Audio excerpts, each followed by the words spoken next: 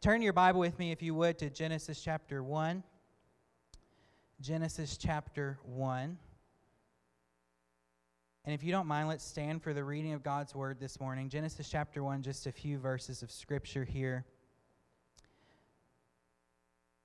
Just going to read the first two verses. Genesis chapter 1, very first page of your Bible if you have trouble finding it. Very first page, very first chapter, first verse. In the beginning, God created the heavens and the earth. Amen? The earth was without form and void, and darkness was over the face of the deep. And the Spirit of God was hovering over the face of the waters. Let's pray.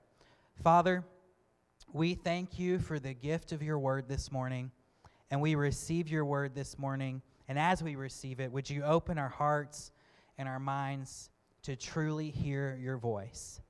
In Jesus' name, amen. You can be seated. Today, we're beginning a series entitled Beginnings. I'm calling it that because over the next few weeks, we're just going to look at the first few chapters of the first book of the Bible, Genesis. Now, Genesis, if you've never really, we've heard that word before, and we grew up in church hearing, but Genesis is simply a Greek word that means beginning. That's all it means. When it says Genesis, it just means beginning. In the original Hebrew language, the very first word of the first verse of the first chapter of the Bible, the first word in the Bible is the Hebrew word bereshit, and that word means beginning. That's the very first word of the Bible, in the beginning. That's how we read it in English. Now, tradition tells us that this book, Genesis, was written or at least compiled by the prophet Moses in the Old Testament.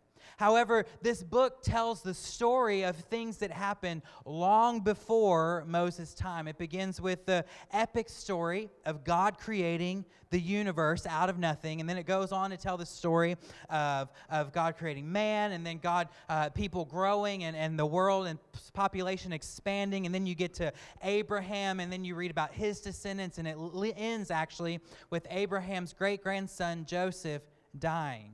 And so this chapter, it's 50 chapters long, and it covers all of these first events in human history. But this morning, we're just going to look at the very first chapter. And the Bible says in 2 Timothy 4:13, it says to devote yourself to the public reading of Scripture. And I just felt like I was praying over this message, and I was praying how to tackle this chapter, and I just felt from the Lord that we need to read the whole chapter before we go any further. So I had you stand for a couple of verses, but I want you to indulge me for just a moment. The words are going to be on your screen. You can follow along in your Bible, but we're going to read all this whole chapter really quick before we go further. So we already read the first two verses. In the beginning, God created the heavens and the earth was without form and void, and darkness was over the face of the deep, and the Spirit of God was hovering over the face of the waters. Verse 3, and God said, let there be light, and there was light. And God said the light was good. And God separated the light from the darkness. God called the light day, and the darkness he called night. And there was evening, and there was morning, day one. Verse 6, and God said, let there be an expanse in the midst of the waters, and let it separate the waters from the waters. And God made the expanse and separated the waters. And there was and I lost my place. And under the expanse of the waters, there was above the expanse, and it was so. And God called that expanse heaven above the waters. And there was evening, and there was morning, the second day. And God said, let the waters under the heavens be gathered into one place, and let dry land appear. And it was so. And God called the dry land earth, and the waters that were gathered together he called seas. And God said that it was good. And God said, let the earth sprout vegetation and plants, yielding seed, and fruit trees, bearing fruit, which is in their seed, each according to its kind. And it was so. And the earth brought forth vegetation, plants, yielding seed according to their own kinds, and trees bearing fruit, which is their seed, according to their own kind. And God said, it was good. And there was evening and morning, day 3. And God said, let there be lights in the expanse of the heavens to separate the day from the night. And let them be signs for seasons and for days and for years. And let them be lights in the expanse of the heavens to give light upon the earth. And it was so. And God made the two great lights, the greater light to rule the day, and the lesser light to rule the night, and the stars.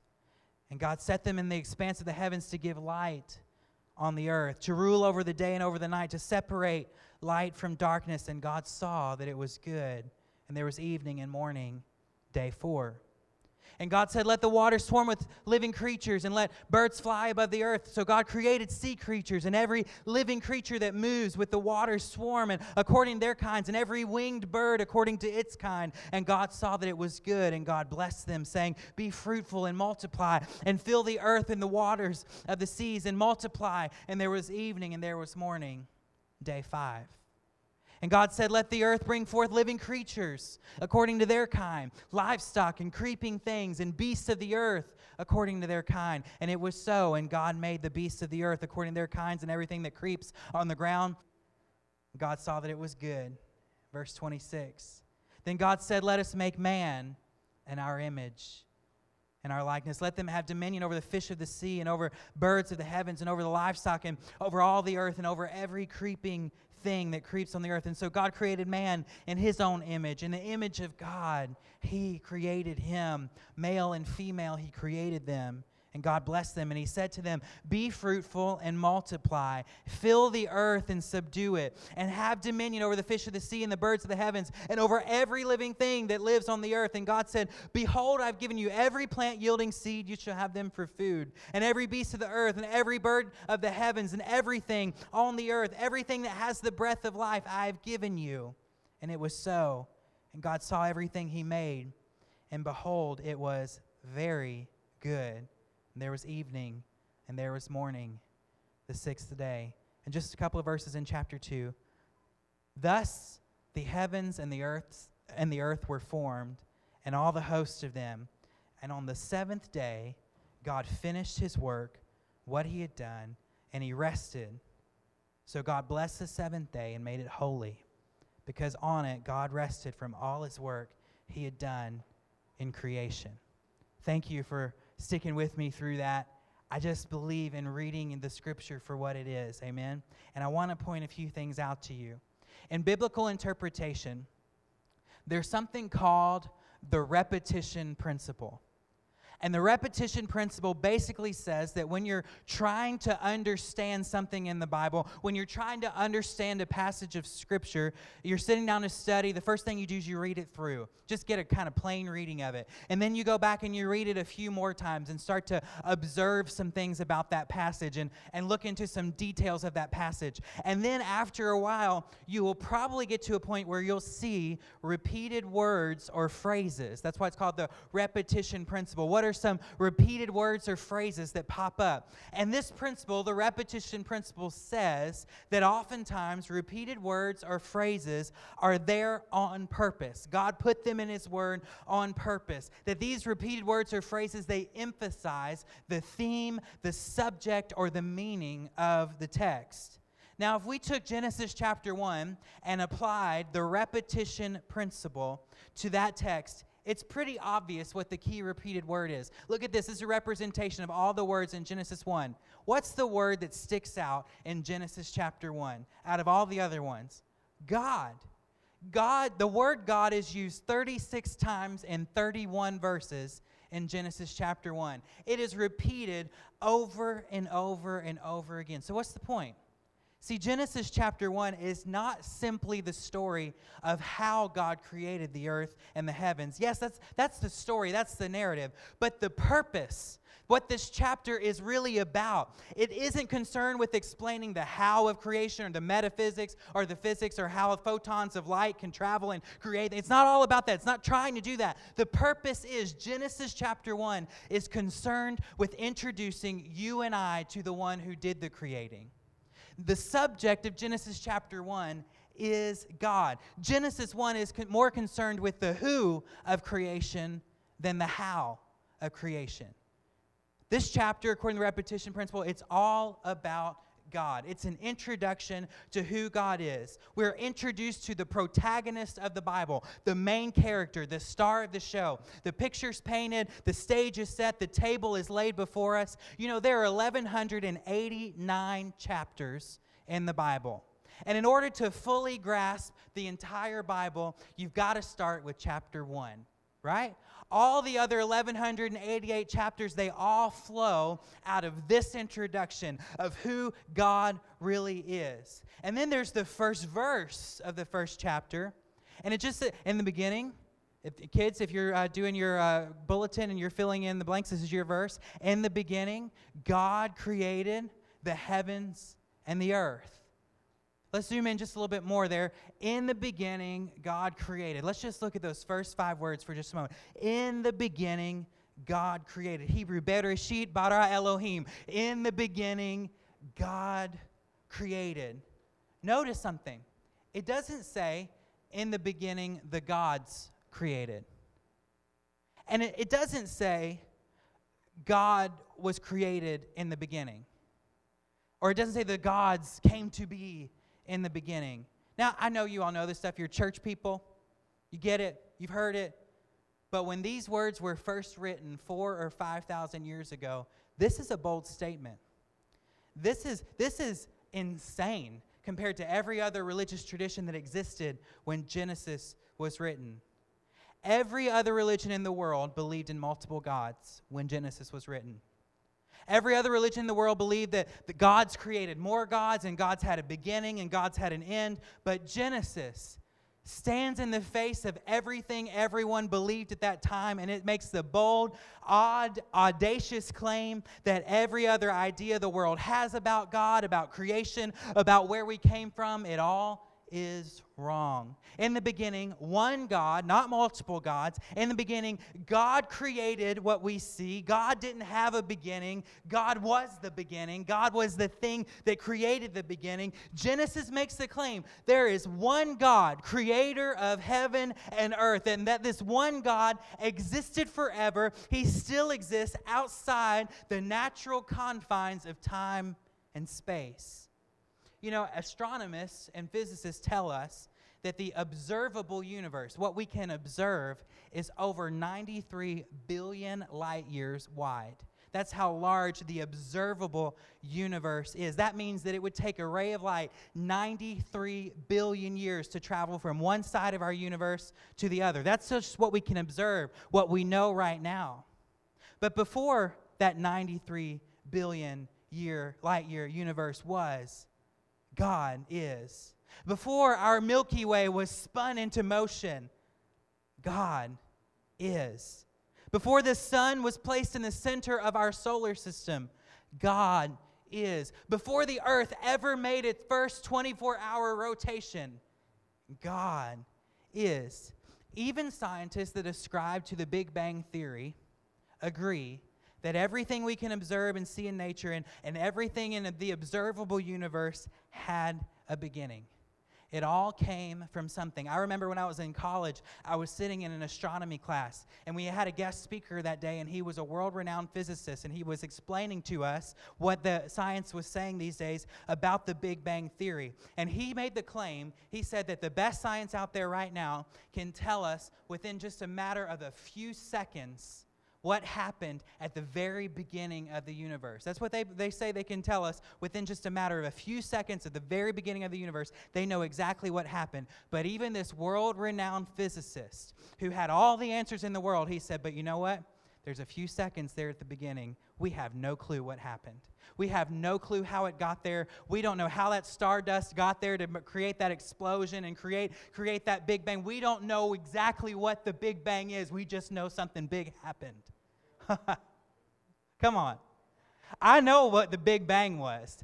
I know what happened. You can tell me it was 93 billion years ago or 6,000 years ago. I don't know when it was, but I know what the Big Bang was. God opened his mouth and his voice boomed across expanse of nothingness, and it created light, and it created universes, and it created stars. God was the Big Bang. I don't know when it happened. I'm not going to debate you on that, but I can tell you when science can't tell you what happened in those first few seconds, I know exactly what happened. God's voice spoke, and the universe was created. the God of the universe, the God who exists outside of time and space, the God we just read about. He opened his mouth and things started to happen. He opened his mouth in an unorganized, chaotic universe where there was nothing. All of a sudden, there was something. And it wasn't a bunch of gods, and it wasn't an inanimate dust object that just collided and exploded. Genesis 1:1, the whole point is God is God.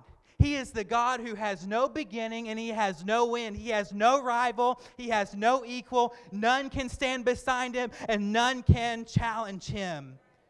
He is God. See, when Genesis was written, all of humanity at that point, they had lost their way and they had become separated from their Creator. They had begun to believe in multiple gods and worship finite, fictitious figments of their imagination. But Genesis tells us God is God. There's no multiple gods. The world we see didn't just happen by accident. You can't go into nature and tell me that that just happened on its own, that it was just an accident of nature and an accident of statistics. We're not here by happenstance. We aren't the result of slime that one day, millions of years ago, crawled out of the ocean and became a human. We're not the product of an accidental explosion of stardust billions of years ago. There is a God who had a plan the entire time. He is the mastermind of creation. He is the originator of all that existed. He is the prime mover in all of the universe. The psalmist put it this way, Psalm 33:6, he said, "By the word of the Lord the heavens were made, and the starry hosts by the breath of his mouth." God is God, and there's no one like him. There's no one beside him. There's none that can compare with him. Nobody could ever challenge him. And here's the application for us today. If God is God, that means I'm not. If God is God, that means my job isn't. If God is God, that means my family is not. If God is God, that means my issue or my problem is not. See, if God is God, that means that everything that I am, everything I have, everything I think I know and believe, everything I try, everything I think I own, it all has to eventually bow before the real God. You know, in 21st century America, most of us, we're not polytheists worshiping a bunch of false idols or gods or worshiping statues, but we do tend to elevate other things in our lives to a place of godlike status in our lives. We do tend to believe that other things, created things, are a necessity for us, that they are our source, our provision, or our need. To many people, money and material become a god, material possessions. Their time, their efforts, and their focus are always on how to get more, how to make another dollar, how to increase my bank account, how to increase my financial portfolio. That's a god. When your life revolves around that, and that's the most important thing in your life, that's your God. To many people, relationships become their God. They can't function without a boyfriend or a girlfriend. They hop from one relationship to another. They become a chameleon and they change colors depending on which relationship they're in. And they will change even what they believe or their likes or their interests. They'll even adapt their morals or values to fit that relationship. Guess what? That relationship's your God. There are many people, their kids become their gods. The child dictates the parent's choices. It starts as good intentions. You want to give your child the best. You want them to have what you never had. You want them to be treated better than your parents treated you. But sooner or later, this child, his schedule or her preferences, they begin running your life. And instead of the parent teaching the child how to live for God, the child teaches the parent how to live for them. I can't count how many times I've been in full-time ministry now over 8 years.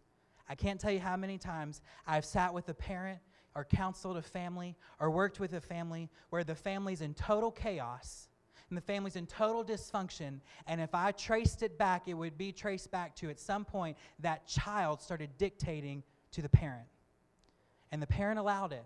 And the parent made that child a god.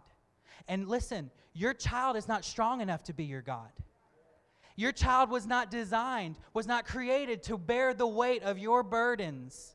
and of your problems and your issues. He was not created to be strong enough to worship you. He was created so that you could show him who to really worship. And kids can become your gods. Some people in addiction becomes their god. It's amazing when you study addiction how similar addiction is to religion. You look at addiction, they have rituals. Religions have rituals. There's usually a community that addiction takes place in and that substance use happens in. Religions have community. There's gatherings, there's even sets of beliefs or philosophy all around the use of that substance. Addiction becomes a religion in a person's life. It becomes their community. It becomes their base. It becomes the thing they rely on. And they use that substance to support them, to get them through, to soothe them, to heal them, to satisfy them. That's a god. That's an idol. But here's the deal. People aren't God, and money isn't God, and no substance can be God. Those things will always fail you at one point or another. But God is God, and nothing's holding him up. Nothing's propping him up. He is God all by himself. He doesn't require anything. He is strong all by himself. He doesn't need anybody. God is God. He is the one who created all the universe. He created us, and you and I will one day have to stand before that God. God is God. We'll have to stand for it. Because Genesis 1, not only is God God, God is sovereign. That's what Genesis tells us. See, Genesis is written to correct all of the mistakes and mistaken ideas people had about God, about creation, about the universe. The belief at the time was that there was a bunch of gods, and they were all competing with one another for power. If you've ever studied any of the mythologies or different things, you know that those gods, they're always fighting about something. There's always a dispute. They're always arguing over something, and they competed for power and authority. And not only that, but they believed that everything in the world that they could observe was a god itself. That's how you ended up believing in a sun god, in a moon god, in a mountain god, a river god, an ocean god. You know, everything had a god behind it. And while they believed all these other gods were supernaturally powerful, they also believed that all these other gods were limited and finite. They believed that these gods constantly battled with each other for power and influence and input in the natural world. But Genesis says, no. There's no sun god. The sun was created by God. No, there's no moon god. The moon was created. There's no ocean god. God filled that ocean drop by drop on his own. He is the one who created it. He is sovereign over all of it. And this God that created everything else that you're worshiping, this God, he is sovereign. He is eternal. He's the final authority, and he's the final power. He's all powerful. Now, I want to deal as a pastor with something here, because it's my job as a pastor to protect the flock against bad teaching and equip you when bad teaching comes along. I want to deal with this word sovereign for just a moment. There are some people out there that will use the idea of God's sovereignty, and they define sovereignty to mean that God determines everything that happens in the world and in creation. It's a very popular teaching out there, that he determines everything that happens in the universe. Here's how that plays out in everyday life. I've heard these. These are real-life examples that I've heard. A rape victim being told everything happens for a reason. The mother whose child died in a tragic accident. This is all part of God's plan.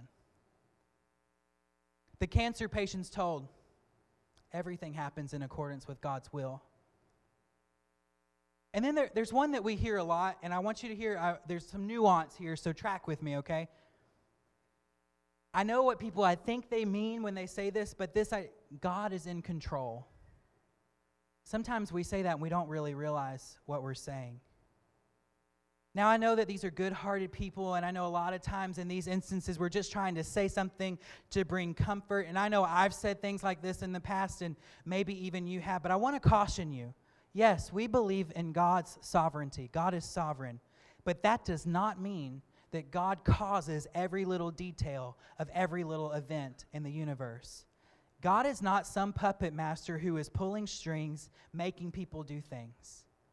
That's not what sovereignty means. The sovereignty of God didn't cause that man to attack that woman and abuse her. The sovereignty of God didn't cause that cancer just to prove a point. The sovereignty of God didn't cause that horrific accident and take that child's life. But the fact that God's sovereign does mean that that man who attacked that woman will have to answer to God one day. The sovereignty of God does mean that one day cancer will bow to the name of Jesus. The sovereignty of God does mean that one day that we can trust God with our loved ones who have died tragically or have gone on, or when accidents have taken place. So when we say that God is sovereign, it doesn't mean that He caused that thing that happened in your life. It doesn't mean that He dictates every little detail of every action that takes place in a person's life. What it means is that God is the ultimate and final authority over everything that happens, and that one day we will all have to stand before Him. We will all have to answer for our actions, including the enemy of your souls. He will have to stand before God. Satan himself will have to give an answer, and the Bible already tells us what happens when he comes before God. He is cast into a lake of fire. He is forever separated from us because God is sovereign and He has good plans for us. When we say that God is sovereign, we don't have to take comfort in these weird platitudes and cliches that people say that are horrible theology. When we say God is sovereign, this is what we can take comfort in. Romans 8:28, and we know all things God works for the good of those who love Him. That's the sovereignty of God, that no matter what happens in your life, somehow, in some way, maybe in eternity, God will work it out for your good. That's the sovereignty of God. That's what we mean when we say God is in control. We don't mean He caused that bad thing to happen. We just mean that He's going to fix it. Amen? God is God. There aren't many gods. There's one God. He's sovereign. He created the things that other people were worshiping at the time. He's the final authority over all of creation, and we'll all have to answer and bow down before Him one day. He's the one, the only one, who can take what was meant for evil and turn it to good. God is God. God is sovereign. And next, God speaks. Genesis 1, it introduces you to a God who actually will talk to you, who actually has a voice. I love in Genesis that God didn't just go to work with His hands and create something. I love that we worship a God who is so powerful that all He has to do is open His mouth, and things that don't exist all of a sudden do exist. That's the kind of, He speaks. He didn't need any tools to create the world. He didn't have to save up money to buy the supplies. He didn't have to go and collect the raw materials. All God needed was His word. People have worshiped the sun god for thousands of years, but the sun god's never spoken. People have prayed to mountains and rivers and trees for thousands of years, but that mountain, that river, that trees, it ain't never said one word. People have went before statues and worshiped statues before, but that statue was carved by a man, and that statue has never spoken a single word. They have worshiped a pantheon of deities for thousands of years. Eastern religions are older even than Christianity, but those statues have never said a single thing. They've never fixed a single problem. But the God who created, He did it by speaking. God spoke, and suddenly, where before He opened His mouth, light had never existed before, all of a sudden the universe is flooded with glorious light. God spoke, and the gases that make up the sun all of a sudden ignited, and it was lit for the first time. God spoke, and the waters of the earth were collected and separated, and land sprouted up out of the sea. We worship a God who speaks, and when He speaks, things change. We worship a God who opens His mouth, and things that have never existed before suddenly are. We worship a God who has power in His words. And here's the deal. God didn't stop speaking on the sixth day. He didn't just stop speaking when He was done creating. He spoke to men and women and inspired them to write the Scriptures. You and I, we have the Word of God at our ability and at our disposal on a daily basis. Never before in the creation, in the history of mankind, have we had so much access to the Word of God that in just a split second, you can find any verse you want to find. God has spoken through His Word, and there is no excuse to not know His Word and seek His Word. He spoke to men and women and gave them the Scriptures, but every day, not only can you read His Word, but you can experience His spoken Word. You can hear His voice. He didn't stop speaking with the last word of this book. He is still speaking today, and if you'll listen, He'll speak to you right now. He'll lead you and He'll guide you. There's a still small voice that will prompt you and correct you and influence you. He'll send a stranger your way to give you an answer, an encouraging word. He'll send a friend to you to come pray for you. And when you're feeling lost and disoriented, we serve a talking, communicating God. And if we listen, He will speak. I want to encourage you today, before every life decision, before addressing difficulty, before you cuss that person out, when you're not sure the right thing to do, just stop for a moment and talk to the God of the universe. Ask Him to speak to you, to lead you, guide you. Wait on His voice. Jesus said it this way. He said, "My sheep hear my voice. I know them, and they follow me." Let me just give you a few practical things for hearing the voice of the Lord. Number one, spend time in the Bible. If you want to know the voice of the Lord, the first thing you do is look at the Scripture, what He has already spoken. How do you get to recognize someone's voice? You listen to them. You hear them. You find out what they're like, who they are. You know, these days we have caller ID, but you remember in the past when you didn't have caller ID and you answered your phone, and some people, when they called your house, you didn't know who they were, and you maybe needed them to talk for a little bit before you understood who they were. But there's some people that you're real close to that all they had to do was say, "Hey," and you knew exactly who it was. That's how it is with God.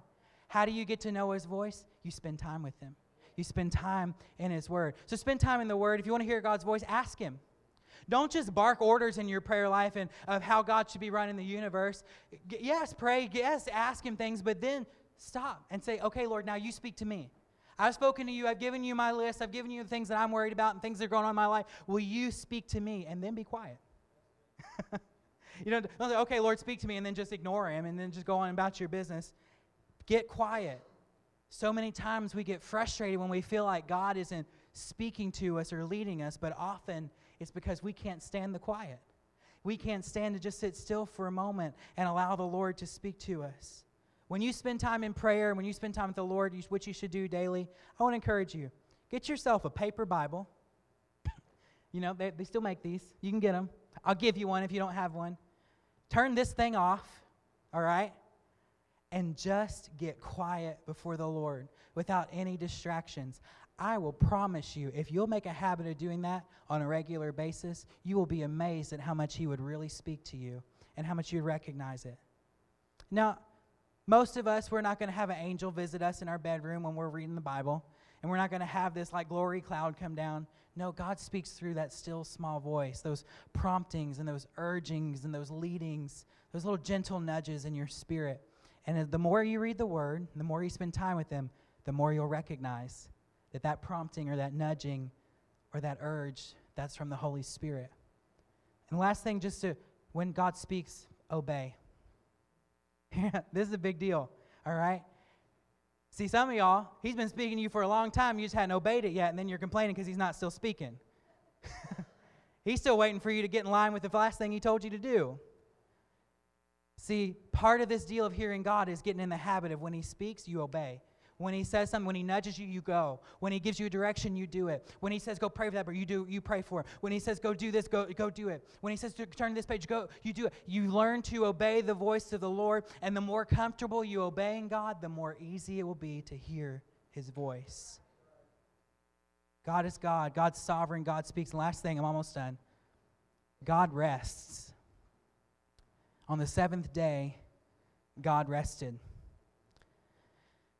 You ever bought a new piece of furniture? You went and bought a couch, and you suckered some friend that had a pickup truck into helping you move it, and then you worked real hard to get it moved into your house, right? And you get it in just the right spot. What's the first thing you do after you get that couch in the right spot? You sit in it, right? You ever worked real hard to put a piece of furniture together or something, a chair together, and after you do it, after you get it all, the bolts tightened and everything in the right place, what's the first thing you do? You got to test that thing out. You worked hard. You deserve a break. You deserve a rest.